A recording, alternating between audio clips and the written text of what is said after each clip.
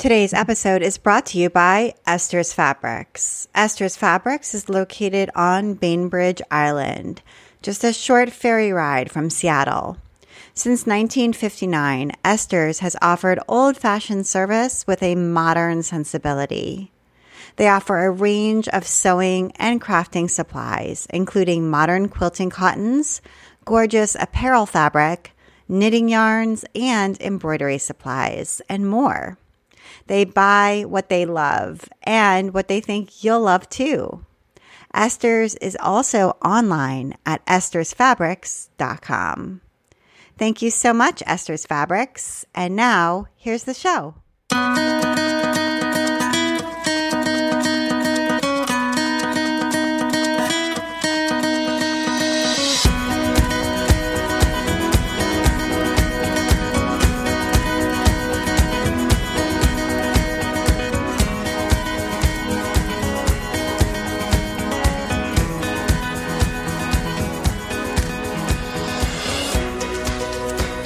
Welcome to episode 187 of the Craft Industry Alliance podcast. I'm Abby Glassenberg. Craft Industry Alliance is a community for craft professionals where you can strengthen your creative business, stay up to date on industry news, and build connections within our supportive trade association. Check it out at craftindustyalliance.org. Today on the show, we are talking about building a career, bringing people together through yarn with my guest, Shelly Brander. After a successful career as a copywriter and broadcast producer, creating campaigns for brands like AT&T and Hard Rock, Shelly Brander followed her passion and started an improbable side hustle. She opened a local yarn store. She and her team of Loops Troops have since grown Loops into a global brand that's on the forefront of the modern maker movement and includes loopslove.com and loopsclub.com and KnitStars, a global online learning adventure. She is on a mission to knit the world together. Her second book, Move the Needle, Yarns from an Unlikely Entrepreneur, is a Wall Street Journal bestseller. She lives in Tulsa with her husband and at least 3 dogs and has 3 very creative grown children. Shelly Brander, welcome. Hi, Abby. It's so great to be here. Congrats on your 187th episode? Yes, I know. I've been doing this for a little while now, I feel like. That's terrific. Thank you very much. I appreciate it. It's great to talk to you. I really enjoyed Move the Needle. It's a great book and one that I will recommend going forward for crafty entrepreneurs because you really do get real and kind of down and dirty, especially with talking about the ups and downs of starting your business and living a creative life. And I really appreciate all that you sort of reveal in this book. So it's really a great book for entrepreneurs to read. And I would love it if you would talk a little bit about kind of the first time that you encountered a local yarn shop, because I love this story. You were a teenager, and I think it's kind of something that almost all of us can relate to, being on a road trip with your family. Yeah, I was with my parents and my younger sister, my annoying younger sister at the time, on a very long road trip. We were going to look at colleges up the East Coast, actually, and we decided to do a big road trip. And we landed in North Carolina, which was my first time there. It was a beautiful, beautiful place. Actually, my youngest daughter goes to school there now. And I was so bored out of my mind at that point in the road trip, right? I mean, I think we'd been on the road, I don't remember, 18 hours maybe. And my mom we stopped by to see friends of my parents. And it just so happened that the woman owned a yarn shop. And so we went to go see her yarn shop. And I had zero interest in knitting at that time. It had never crossed my mind. But I was so bored that I would have done pretty much anything at that point in the drive.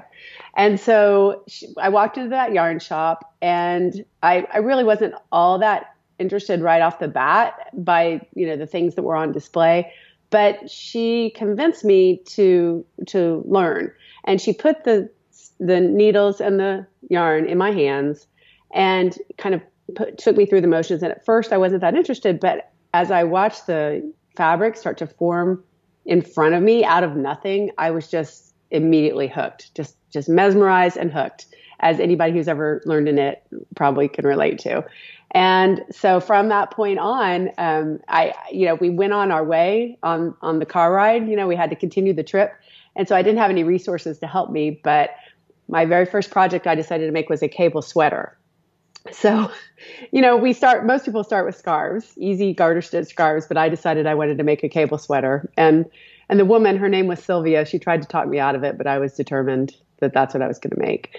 And I did finish that cable sweater, but I still to this day call it my orangutan sweater because it has sleeves that are like 10 inches too long. I had no idea what I was doing. But I was immediately just mesmerized and hooked by the process of knitting itself. And I kept knitting from that day forward. I never stopped knitting. And that was when I was, like I said, 16 years old. So. And did you know any knitters? I mean, this was probably in the 80s, I want to say. Yes, it was in the mid 80s. I didn't know any knitters. When I got back to Tulsa, I looked around for stores. There was one tiny little shop and that was owned by a couple of ladies in their 80s. And I would pop in there from time to time, but again, it wasn't very relatable. They didn't have, a lot of things I wanted to make, but they were super helpful. But their hours were really wonky too. They were open like 6 hours a week or something. But as I went along, I started asking around with my mom's friends, and I found out that one of my mom's friends could knit. And she became my go-to for those late night, oh, crud, I just dropped a stitch, right. calls. And her name was Barbie. And eventually her daughter, Christy, also learned to knit, who was one of my good friends growing up. And we would bounce things off each other. But it was still, for the most part, a very isolating experience for me. Like, I just never really got plugged into any kind of community that, of other people who wanted to make modern designs, fashion forward, teenage knitters who wanted to, look trendy. And also I lived in Oklahoma, and I really struggled to find any kind of yarns that weren't like hot, itchy, scratchy, the more raw kinds of wool and acrylic that were prevalent at that point in time. Right. And so it was a very isolated experience for many, many years for me. Yeah. But a couple of things. I mean, one is that you did take on a pretty ambitious project, and two, you didn't abandon it, which I think are really interesting, sort of revelatory things about your personality. Because, some people would say, well, that project is too complicated. I can see in this woman's face like that I should not take on a cable sweater. And two, like, okay, this is actually harder than I thought. She was probably right. And I'm just going to give up now and maybe make a hat or something like that. But you kept going. So that's, interesting. It's interesting. You use the word revelatory because the process of writing the book itself was very revelatory for me, especially the very beginning. The first thing I did was mind map it. I basically mind mapped my whole journey, my whole life on a piece of paper. I'm very visual, and it helped me to sort of draw it out. And what I kept seeing was, any time in my life that someone said that I can't do something, it was the fuel for me that made me dig in. And so I'm pretty sure that when Sylvia told me that I can't make a cable sweater, that's what convinced me I would be making a cable sweater. Right. Yeah. And you start off the book with this really, I think adorable story about going to get the mail. So tell us that one too, because that's a great story. Yeah, that's it really is my earliest memory, and it's all around the word can't. Again, I was bored. I was bored a lot as a child. I was about 4 years old, and I was at home bored, and I heard my mom getting ready to go to the grocery store. And I asked if I could go with her because I just wanted to get out of the house. And she told me no, because she was just going to do a really quick trip to the store. And I begged her, and she just said, no, you can't go. And so she left. And so I went to my dad. I guess I formulated a plan pretty quickly in my little 4-year-old head. And I went and found my dad, and I asked him if I could go get the mail. And he said, okay. He kind of really didn't pay much attention. He was kind of looking at his newspaper. And so I went and got my tricycle, and I rode out to the curb and got the mail and kind of tucked it under my arm. And then I kept on writing, and I had to go down, turn on a few blocks, and I had to cross a major, really what is a major street or highway in Tulsa. And I crossed it on my tricycle in rush hour traffic. And I was headed up against traffic on the tricycle, almost to the grocery store. And my mom was driving back already because it was a quick trip. And she said to herself, "Oh my gosh, who would let their child out on a tricycle on the highway?" And then she was like, "Hey, that kind of looks like Shelly." And then she realized it was me, and pulled over, stuck me in the car, drove me back home. As you can imagine, my dad was in a little bit of trouble because he was supposed to be watching me. And I was in so much trouble, he didn't even take time to bring me inside. He pulled a branch off the tree and spanked me with it. Again, this was the 70s, yeah, early 70s, right? Yeah. So I remember it, but I also remember a real sense of accomplishment. Like, she told me I can't, but I found a way to do it. Right. So it was yeah, it has its ups and downs, but on balance, I think I was glad that I had done it. Right. So, right. Yeah. Totally. And it stuck with you. And I think those very interesting things about your personality and being a mother now of 3 kids. And I know you're also a mother of 3 kids. One thing that I have found to be very true is they are who they are from the moment they come out into this world. And so there is no doubt in my mind that is just who you are, and who you were then is who you are now. So I just thought those are such interesting things to read about you, not having ever met you before, but then seeing what businesses you've built. So I thought those were great stories. I wasn't sure, when I first decided to write the book, which I didn't even have a book on my radar. It was kind of funny how it came up, but and I can tell that story too. But when I first decided to write the book, I was just thinking I want to get my life story down. I wasn't sure exactly where it was going to go. And when Hay House, when we contracted with Hay House, they were at first thinking it would be just a straight memoir. And as we went along, we realized it would be a better fit in their business imprint because it would have more impact on people that are thinking about starting or growing a creative business.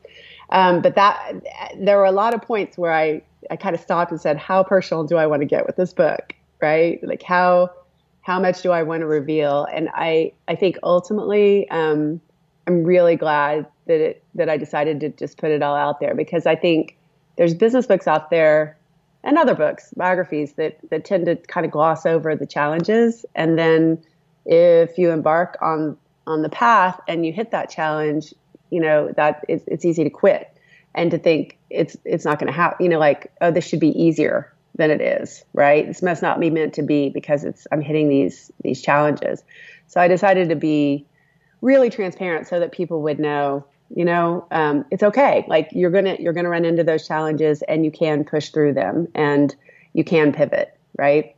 Yeah, absolutely. And you've had so many interesting pivots. And I know, like, you had wanted to be a writer for a while and found copywriting and branding as a career. So talk a little bit about that portion of your life, the sort of pre-yarn entrepreneur part of your career. Yeah. And before coming full circle to writing books. So I did always know that I loved writing. I loved especially just telling stories, and particularly stories about people and businesses. And like, that's what intrigued me. And so at first I thought I wanted to be a journalist because that was just the natural thing if you were going to be a writer and try to make a living at it. And my very first job was working in what they called the morgue of a newspaper before they switched to digital, storing files digitally. They would actually cut up the whole newspaper every single day and file it. And I was really lucky. I think my English teacher at the time had a side gig working at the morgue at our local newspaper, and he said he would get me help me get an internship. And so the thing is about that job, the greatest gift of that job is that I would schlep these envelopes of files down to the newsroom. And I had this perception that journalists were living this really glamorous life where every day was different and they were, all out meeting people and writing and telling stories.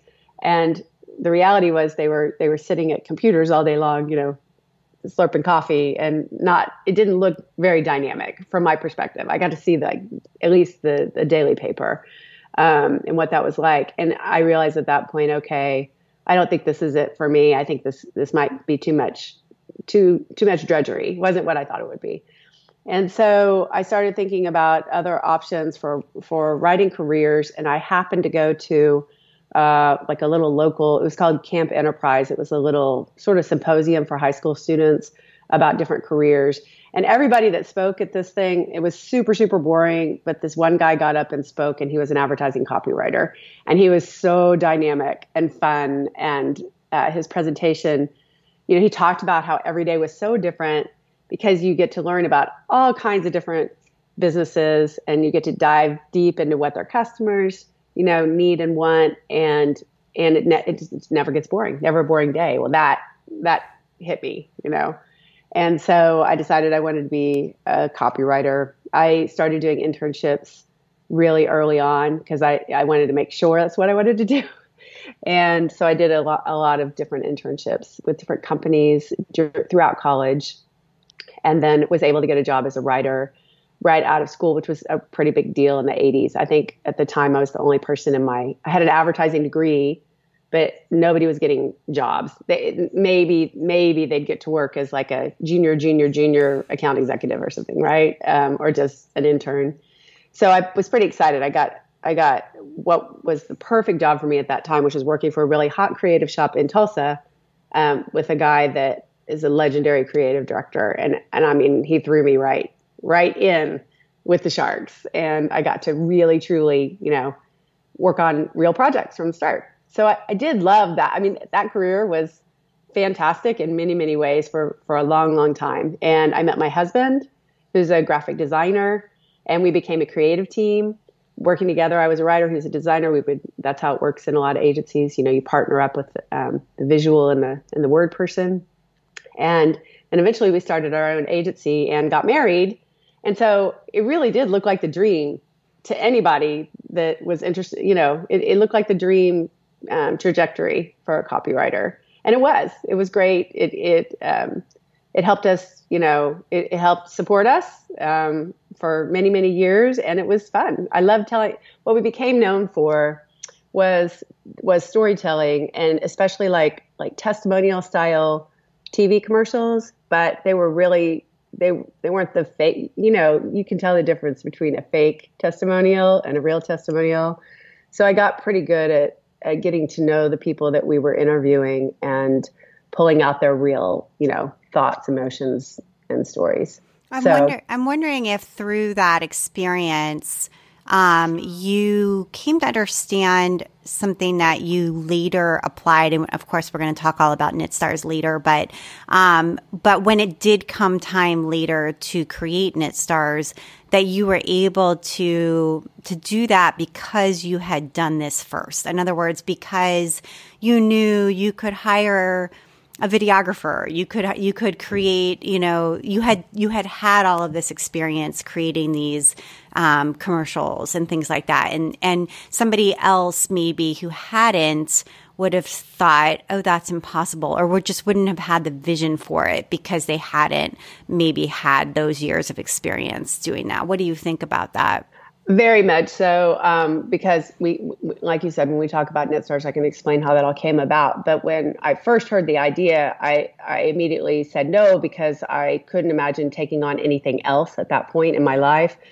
But what kept whispering in my ear was that the ability to take the part that I really loved about the branding, which was, really connecting with people through their stories and helping inspire other people through true stories, right? And that had a big appeal for me. I thought I had left branding in the rear view, right? Other than doing branding for Loops, which was fun for Sure. me. But I thought I was done with that. By the time I finally was able to close that business down, I was ready to not do it anymore. But KnitStars did let me take the best of that experience. And come back. Yeah. Yeah, for sure. And that was really intriguing. Yeah. I just think there was that experience, that understanding and knowledge base must have played a role for you that had you not had it, maybe it never would have manifested. Sure. Yeah, it's so interesting. Yeah. And that is the thing to me that is most interesting about all of this is it's such a crazy journey when you do look in the rear view. But I love that quote from Steve Jobs that you can only connect the dot. You can't connect the dots looking forward. You can only connect them looking backward. And I look back and I know now that it all fits together perfectly like a puzzle, but at the time, no, you can't see it at all. Yeah. And you're like, why am I in this job? Why am I doing this? And stumbling and having these difficulties it is so interesting. So for listeners out there who are like stuck or whatever, just know maybe later that dot will connect to something else. You just don't know. It is so. And I think especially when it's the thing that keeps whispering in your ear, it's that thing that keeps nagging at you that you feel like you should try and it doesn't really make sense. Those are the things I think you really have to listen to, because I think that's the stuff that's really coming from your heart or from the universe or whatever you think, those are the moments that you really should tune in and listen to. And it's hard in our busy world, right? It's really hard to be able to take time to sit with those things and explore them, right? We tend to push them away and keep going with our normal to-do lists.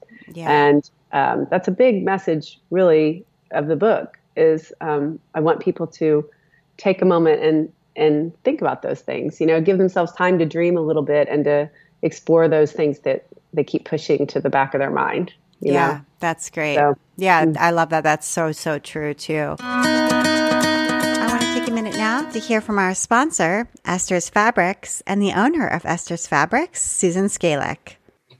I'm Susan Skalek, and I'm the owner of Esther's Fabrics.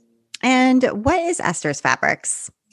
We are a small sewing and craft shop located on Bainbridge Island, Washington, and we have modern quilting fabric, garment and apparel fabric, and independent patterns, and lots of buttons and ribbons, and embroidery supplies, and some knitting supplies.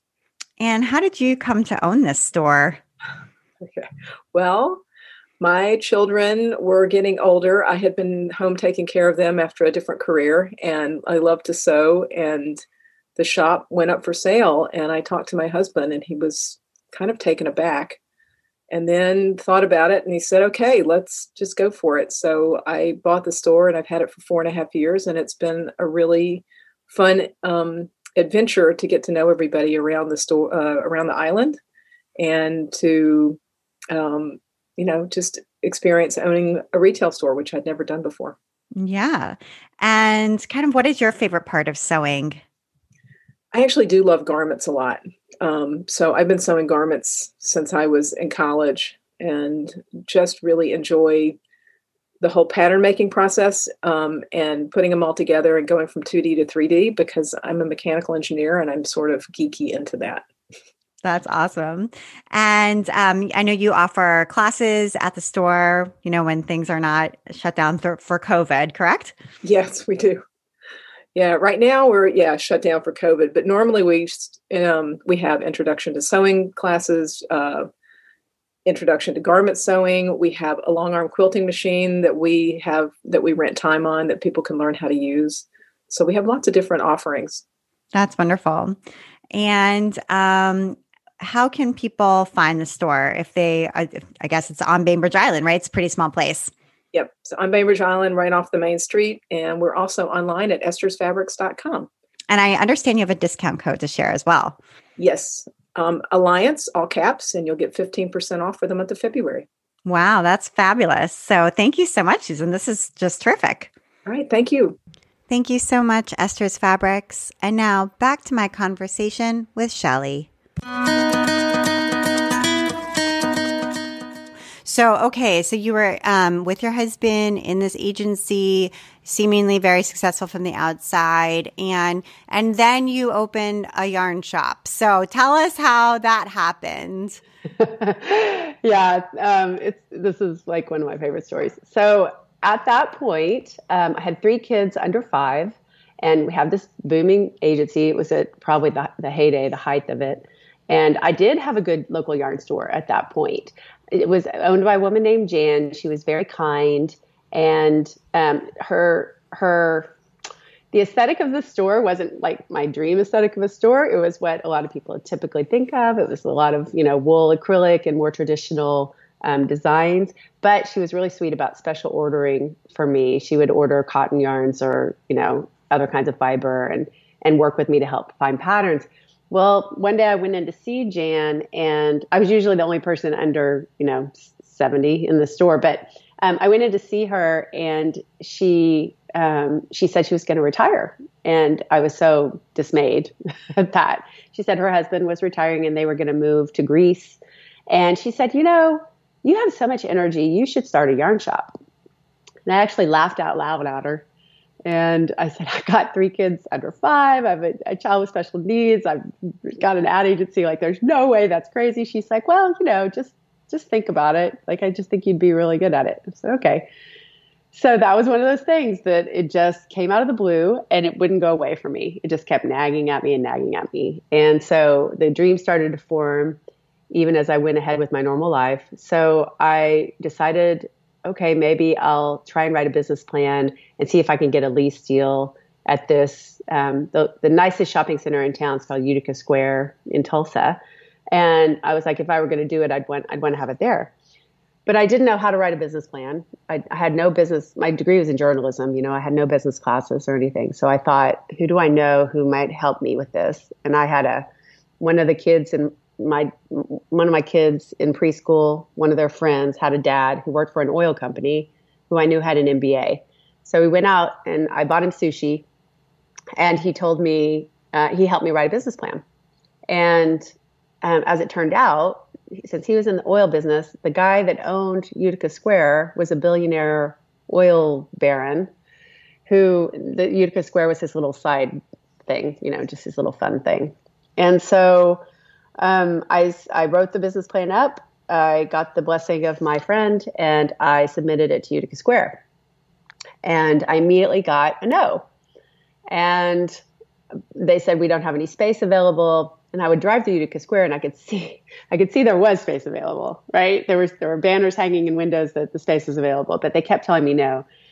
And at first I was like, okay, well, I tried, maybe it's not meant to be, but I kept calling every month to just check in and see if they had space available. And the answer was always no, that Mr. Helmrich was his name. He was intrigued, but they just didn't have a good space available. And so 2 years actually went by and I was calling every month. And I finally said, okay, I'm going to give this one last shot and then I'm going to put it to bed. I'm not going to keep trying and torturing myself. So I ordered cashmere yarn from a place in New York City because there was nowhere to get cashmere in Tulsa. And I knew it had to be really nice if I were going to make something for Mr. Helmrich. So I made a cable scarf for him out of cashmere, the kind of scarf I envisioned that the billionaire oil guy would wear. And I wrapped it up really cute. And I wrote this letter about how I envisioned this more modern yarn store that was going to grow into, I wanted to franchise it. And I wanted it to start in Utica Square. It needed to be in Utica Square. And I stalked him a little bit. I found out where he lived. And he lived in this high-rise condominium. And I dropped my package off with the letter on Christmas Eve. This was 2004. And the day after New Year's, I got a call and I got the lease offer to do it. So the scarf worked. And I didn't know his wife was a knitter. And so there was a connection there. But the scarf was what did it. And then I freaked out because then I had to actually create a yarn store. I had like 4 months, I think, to figure it out and open the store. Right. But see, he told you no. So then it was like you had to. Exactly. You can't be in Utica Square, right? Right. Exactly. That was it. Yeah. And so I loved I'm really, I'm like an industry person and I really enjoyed the sort of stories you tell about meeting with yarn reps when you first started and these incredibly long meetings and sort of discovering the way that yarn was sold. And I just thought that was really interesting. And very few people write about I feel like right about that. And so I really appreciated that honesty about how you started talking to yarn reps differently, because they would kind of come in with their big trunks of yarn and give you these sort of sales pitches and sales pitches for things that you weren't going to buy or just you didn't need to hear and listen to. And so you started really talking to them about their life on the road and really being empathetic toward them and with them and kind of changing the relationship that you had with them. And I don't know if you want to talk a little bit about that process of buying yarn when you first started. Yeah, it was really, really overwhelming because, again, I had never encountered that kind of thing. And I was honestly shocked because I'd been working in advertising, so a pretty fast-moving modern business. And I was really shocked at how the yarn business seemed to be kind of stuck back in that 1950s traveling salesperson role, that seemed to be the model. And I was really, I was surprised that they would come in and many times they would talk about how they weren't very well equipped or supported by the parent company. And they'd kind of, they'd sort of go through their same routine and kind of have a spiel they would go through with every single yarn shop, no matter what the aesthetic of the shop was or anything. And then I learned too that there are a couple big powerhouse distributors, or at least there were at that point.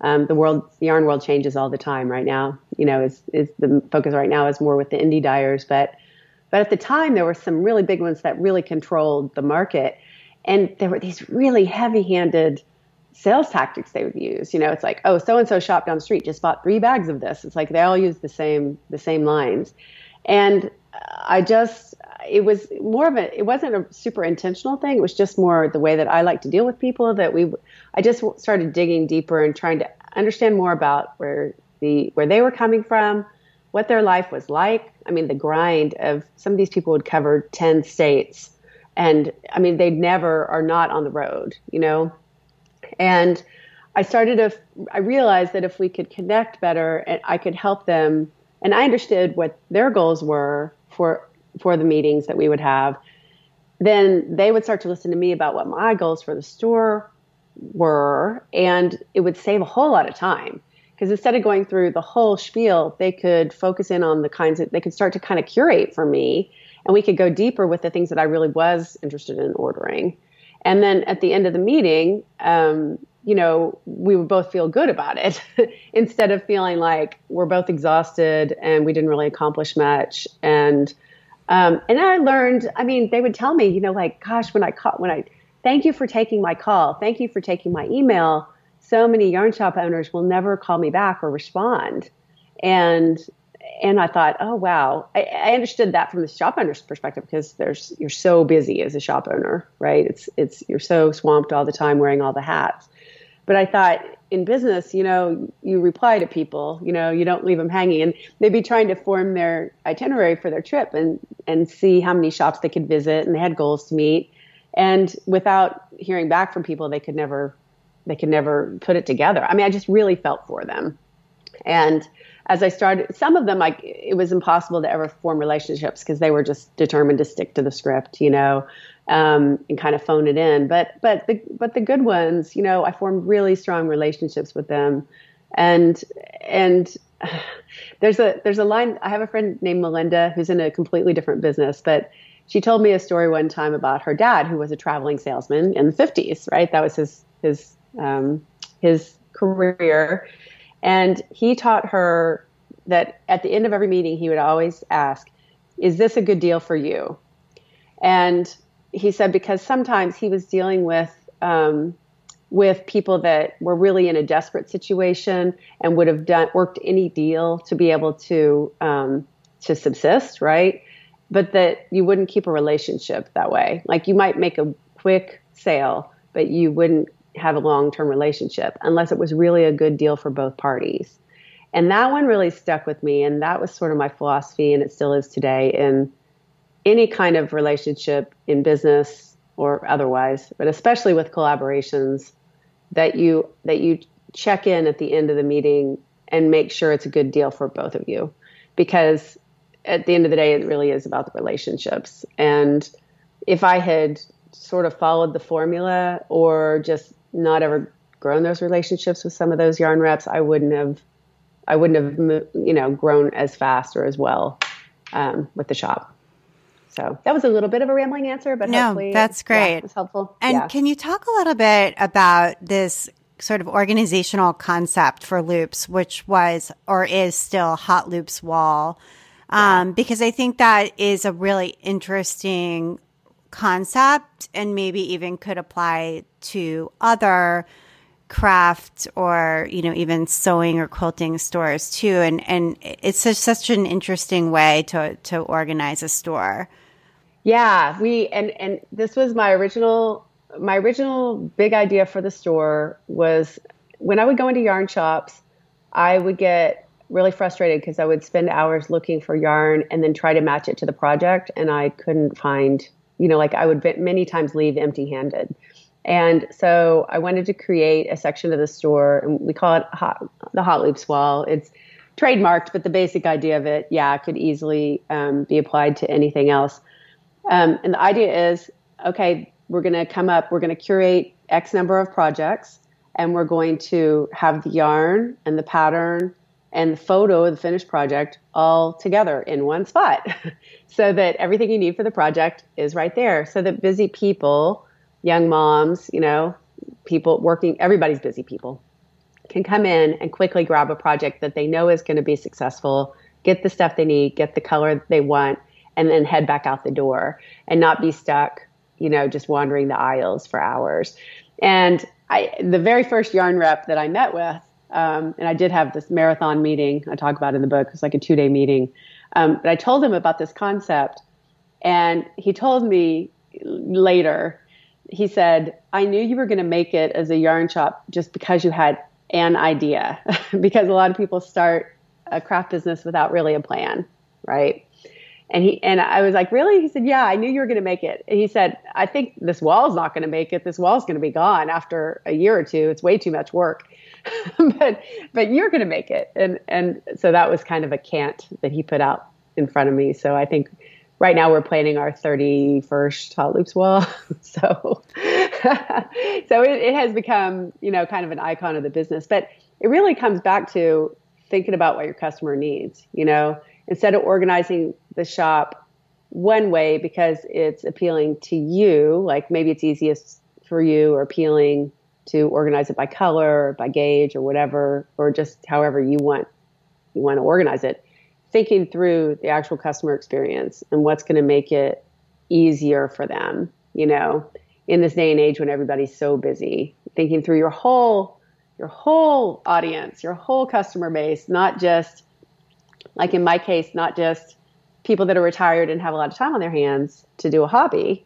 I'm like, I want to structure this in a way where people that have a full-time job and busy moms and, busy people can also participate, even if they can't hang out and knit all day long in the shop, And so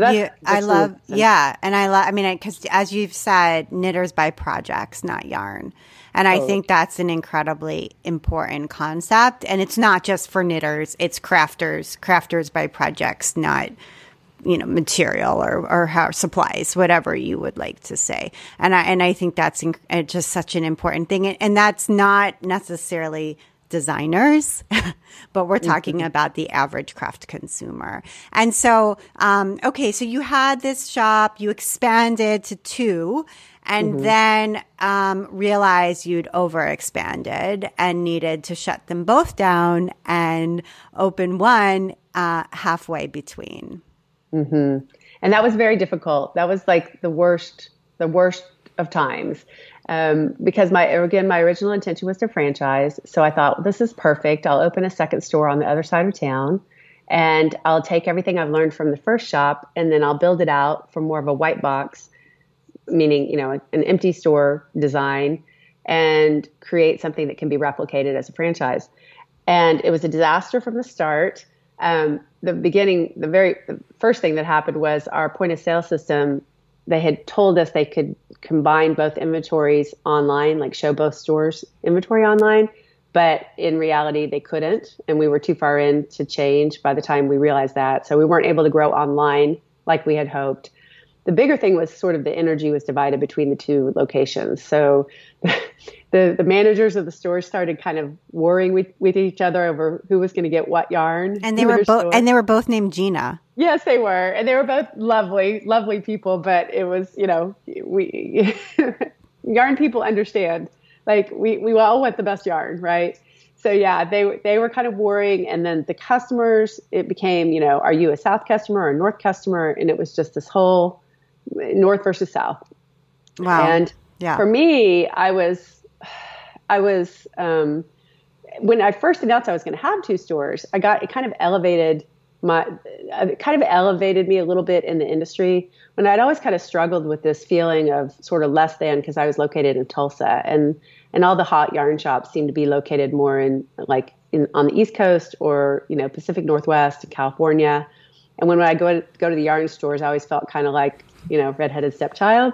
But when they heard I had 2 stores, it was like, oh, what's she doing? This may be somebody, so I kind of, it elevated, I felt a little more special within the industry. So the thought to me of losing that, of going back down to 1 store, to me, that would be the ultimate failure. Like my ego I was really struggling with it. It felt like going backwards. And to the point that I was really close to just hanging up the whole thing.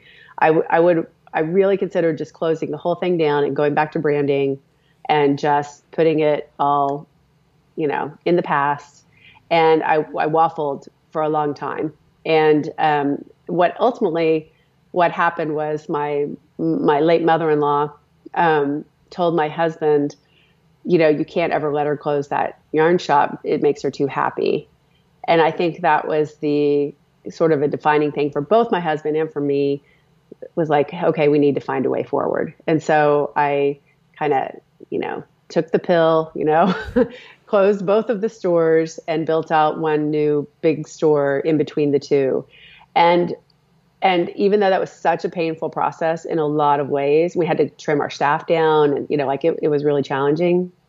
The day we opened the store, the day we stayed up until like 4 a.m, getting it all ready. And I went home, went to bed, only slept a couple hours, but I remember waking up and feeling more energized than I had in years. Like this huge weight had been lifted, and I knew that I was on the right path forward. Yeah. And it was literally a matter of months before everything just took off, Yeah. So, so that's, it was pushing through that perceived failure, to the thing that, to the right place. And it's funny. We tell ourselves these stories that, that's going to be going backwards, and it's really going forward. Yeah, it is.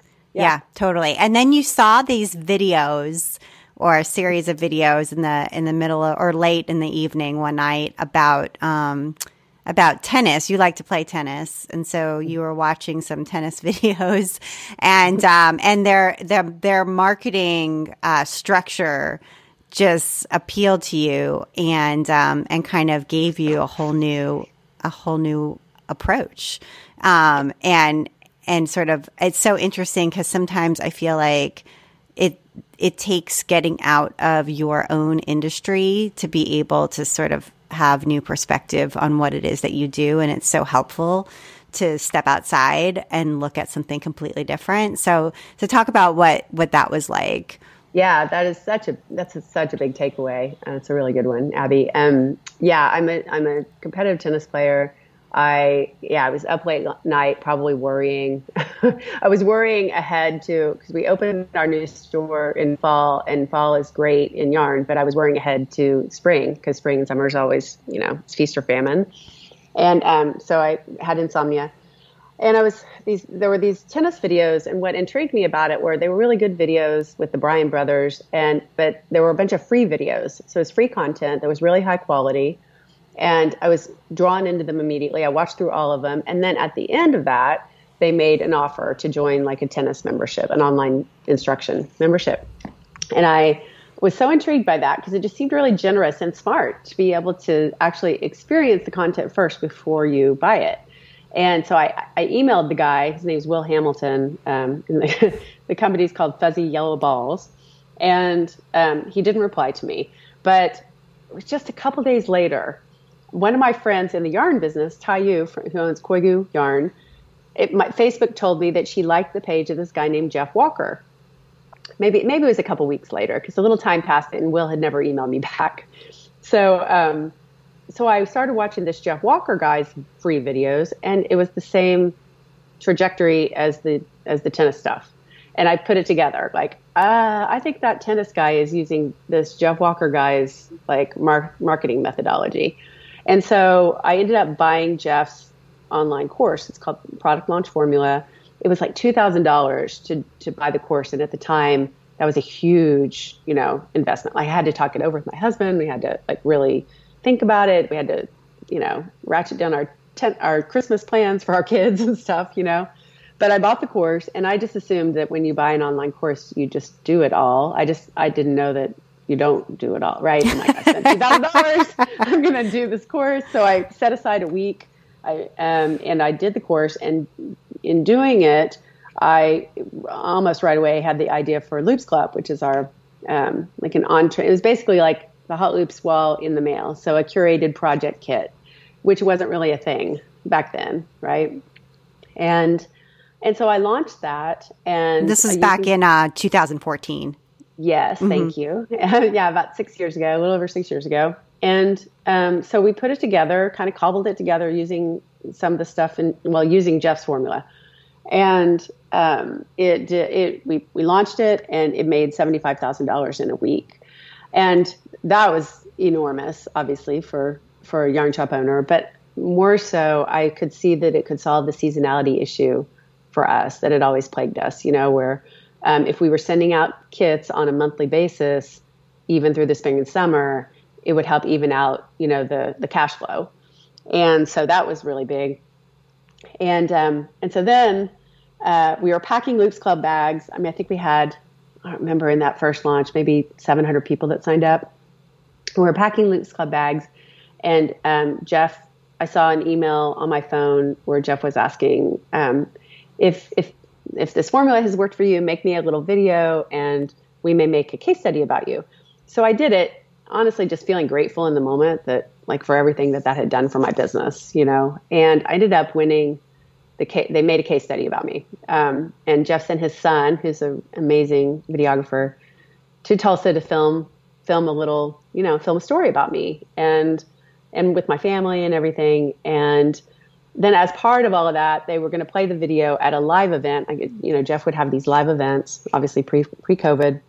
And I'd never been to a marketing event before, but I went, and they played my video up on the big screen. And I was kind of feeling full of myself because people were like lining up to talk to me. I was like, oh yeah, feeling pretty special. There was this one really quiet girl who was in line. And when she came to talk to me, she said, have you ever heard of the Modern Calligraphy Summit? And I said, no, because I wasn't into calligraphy. And she said, I put on this summit. It's a pretty cool model. I'm wondering if we might be able to partner together and, we can do one for knitting. And at first like I said earlier, I said no. It was like a flat no. Like, there's no way I have time for that. But it did continue to sort of eat at me. And I started to think, yes, wouldn't it be cool if number one, I could bring my production and storytelling, together with my knitting world. Number two, there wasn't great online instruction at that point at all in knitting, right? There was very little. And I personally had always been really bummed that it was so hard to get the best teachers to Tulsa to teach. It was always such a struggle. And when I finally was able to, I realized how dramatically helpful it can be and how it can really change your whole craft life when you learn from one of these really great, genius instructors.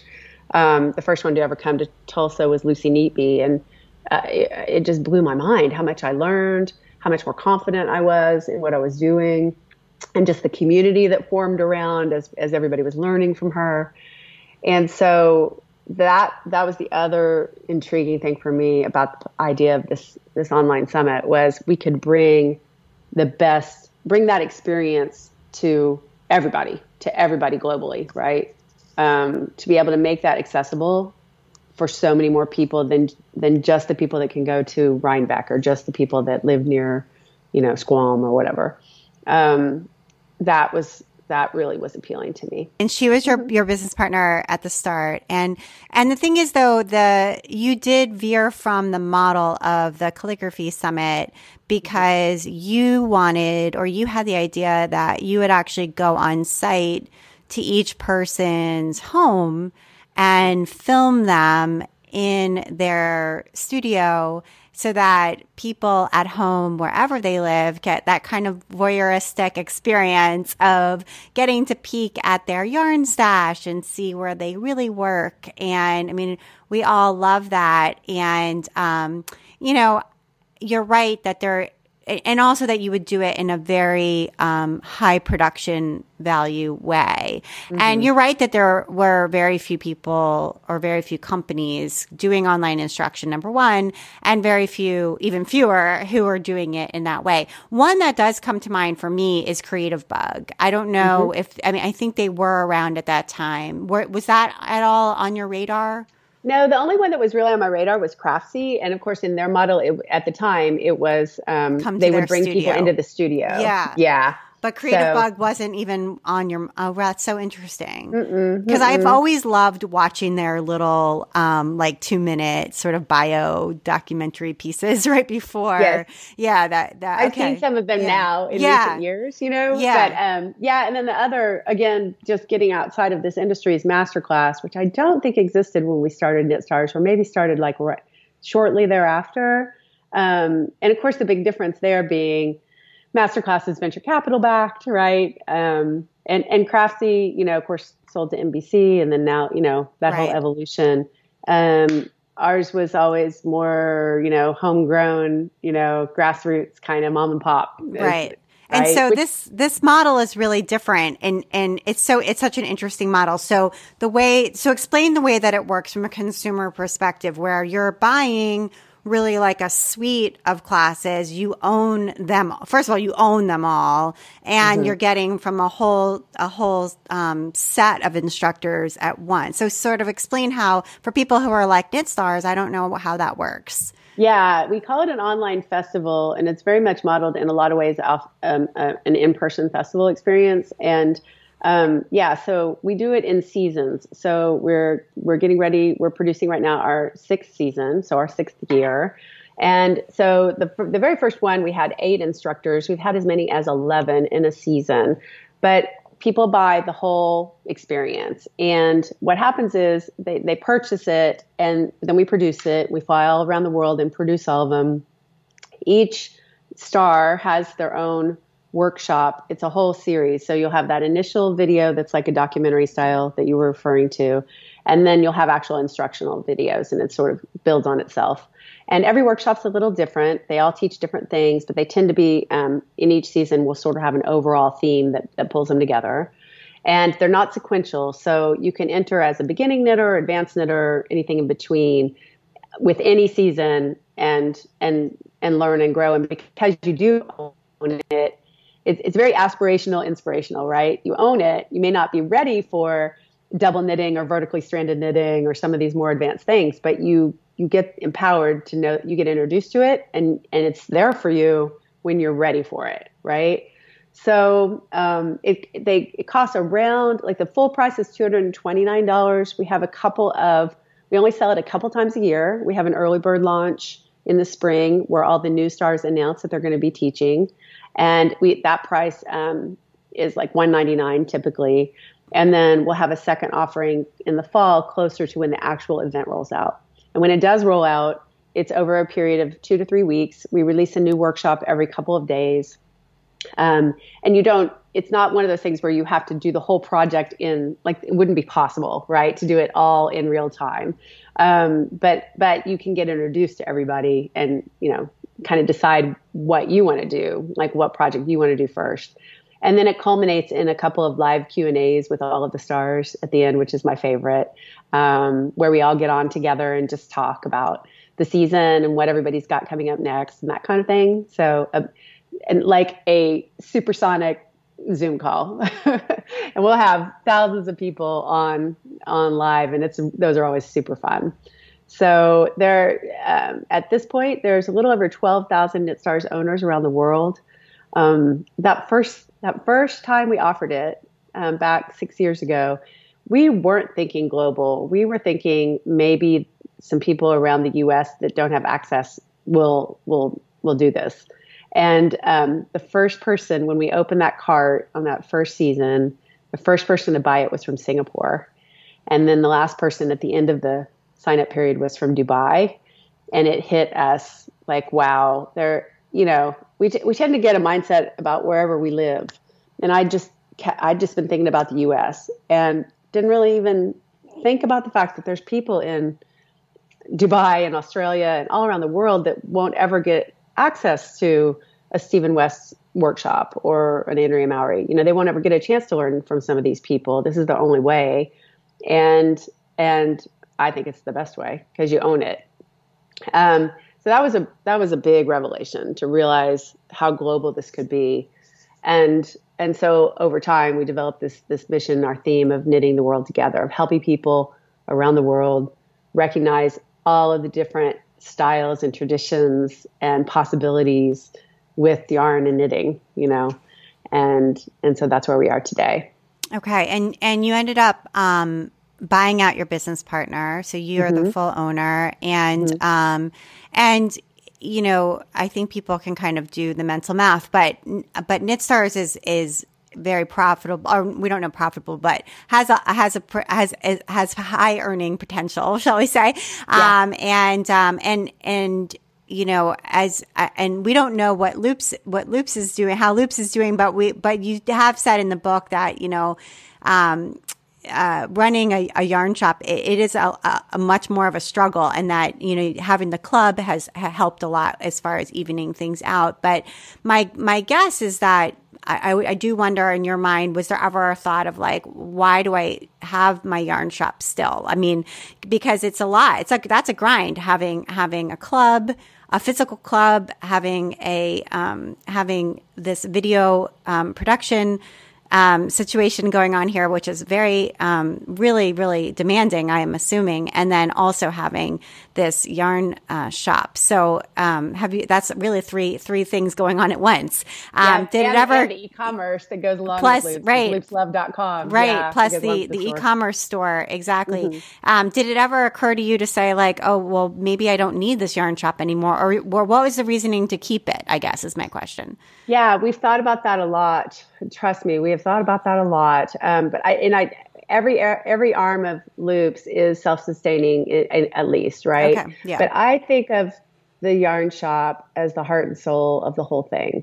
And as time goes on, it becomes more of like a flagship destination. I think that's how we envision it. There are people around the world who make like pilgrimages to Loops, to see the shop. And much like I've started to think of it more kind of like a lifestyle brand, and this is like the face. And I think it's so important to keep that local yarn store vibe through everything we do, that people can know that they're talking to a knitter when they reach out to customer service, that they can still get help with drop stitches. They can, I just think that's really, really important. And yes, it could be more profitable overall if all we did was KnitStars, probably. But it's about the whole experience. And much like with the ad agency, that we never wanted to grow into a mega agency. We always wanted to stay connected and focused on our clients. The same with this. And I think that we have yarn associated with KnitStars too. We have a huge program that supports the indie dyers as well. And I think at the end of the day, it's about connection and that tactile, like touch and feel that yarn, pet that yarn. There's nothing quite like it. So we're leaning way into that actually in the next phase. Right. So I'm great. excited about it. I think that's great. I think that's a great decision. So congratulations on that. And I want to make sure that we get to your list. But before we do, can you tell people where they can get the book and anything kind of cool associated with the book? Because I want to make sure people grab themselves a copy. For sure. Thank you. Yeah, it's available pretty much everywhere right now. Of course, it's on Amazon, and Amazon really committed to a big order of the book. So I'm all for getting it from Amazon if that's your preference. It's also on the shelves at a lot of Barnes and Nobles around, and Indigo in Canada, and a lot of independent bookstores. More and more are picking it up since it got the Wall Street Journal bestseller. That was a pretty awesome thing.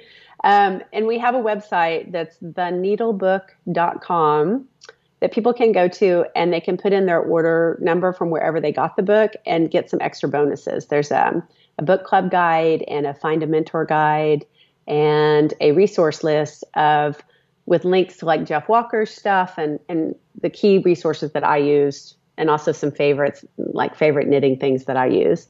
And so it's pretty much the bottom line is you can get it anywhere. And there's for internationals. I don't know how many international listeners you have, but I imagine quite a number. There's you can get it on international Amazon. There's also a website, and I'll give it to you later. It's not coming to mind right now, but where people can order internationally without paying shipping, which is nice. Awesome. The shipping can get so crazy. Yeah, we'll make sure to put that in the show notes. Yeah. That would be great. Yeah. So it's called Move the Needle, Yarns from an Unlikely Entrepreneur. So make sure you go pick that up. That's great. Thank you for telling us where to get those extras too.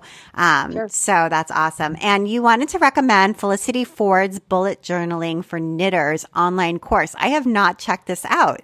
Yes, it is so cool. And her whole vibe, I just recently got introduced to her. She's amazing. Her website is Knit Sonic, and she started with integrating like sound. She has this background in sound and audio stuff, and integrating that with her knitting. So that in itself is worth checking her out. I found out about her bullet journal course from the ladies at Modern Daily Knitting, and I hadn't done bullet journaling before, but oh my gosh, it's so fun. And what I love about her approach is if you've ever done like scrapbooking, or you can go way down a rabbit hole with that stuff and get where you're spending all your time journaling and and you can kind of get like uptight about it, right? She has a very free-flowing approach. She's like, I am an artist in my career. I don't want my journal to stress me out. So that's what I love about her approach. She makes it work for her. There's no pressure. There's no perfect palette. It's very, very organic. And so I just finished the course actually, and am loving that whole process. That's great. The thing is, I think I've always had the planner that I've used for years is called Passion Planner, and it's great. But you know how you have that stress about, tell me if this happens to you. You fill out a page in your journal, your printed journal, and then like 5 more days go by and you missed 5 days, and then you feel guilty because you didn't do anything in your planner for 5 days, right? So bullet journal frees you from that. Like if you do a day and then you don't get a chance to come back to it for 2 weeks, it's like there's no guilt. You just go to the next page. Mm-hmm. That's my thing about it. Yeah, that's great. Yeah, awesome. Mm-hmm. That's amazing. And that's like great with blogging too. I always felt like if you just didn't do it, just come back in and no apologies. Just blog the next time and that's fine. Exactly. You don't have to worry about it. So that's great. And you wanted to recommend Clinton Hill 100% Cashmere. Yes, Rebecca from Clinton Hill. I love her and I love everything she's doing. I've got a sweater on my needles right now called the Vertical V. It's just a really nice 100% cashmere. And like I said, cashmere is close to my heart, as you know, from that story about the scarf for the oil baron.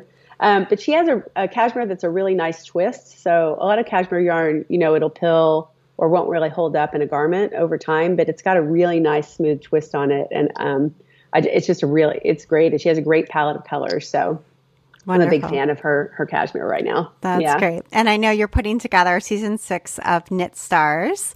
So that's exciting. People have that to look forward to. And do you have any dates ready for people to look toward or? So it's always a surprise, and we let the new stars for the upcoming season lead off the announcement with a series of teaser posts on Instagram. Okay. But I would just say follow Knit Stars. It's at Knit Stars on Instagram. Okay. And just kind of keep your eye on Instagram for maybe late April-ish. Okay. And you'll know because it's 10 talking about it all at once. All at once. Everybody goes a little bit wild. Right. Yeah. That's so exciting, Shelley. Well, thank you so much for taking the time to be on the Craft Industry Alliance podcast. I really enjoyed talking with you. Thank you. This has been so much fun. And you've been listening to the Craft Industry Alliance podcast. I'm Abby Glassenberg. Today's episode was brought to you by Esther's Fabrics. Come on into Esther's Fabrics in person or online. They can supply you with all of your sewing needs, from quilting to garment sewing to hand sewing. They're online at esthersfabrics.com, on Instagram at esthersfabrics, and on Facebook. Throughout the month of February 2021, they're offering 15% off for Craft Industry Alliance podcast listeners with the discount code ALLIANCE. So check them out at esthersfabrics.com. Thank you so much, Esther's Fabrics. Craft Industry Alliance is a community for craft professionals. And when you become a member of Craft Industry Alliance, you get in-depth coverage of craft industry news, the opportunity to connect with fellow professionals for advice and support, and access to an educational library filled with ideas, tools, and resources to help you as you build your business.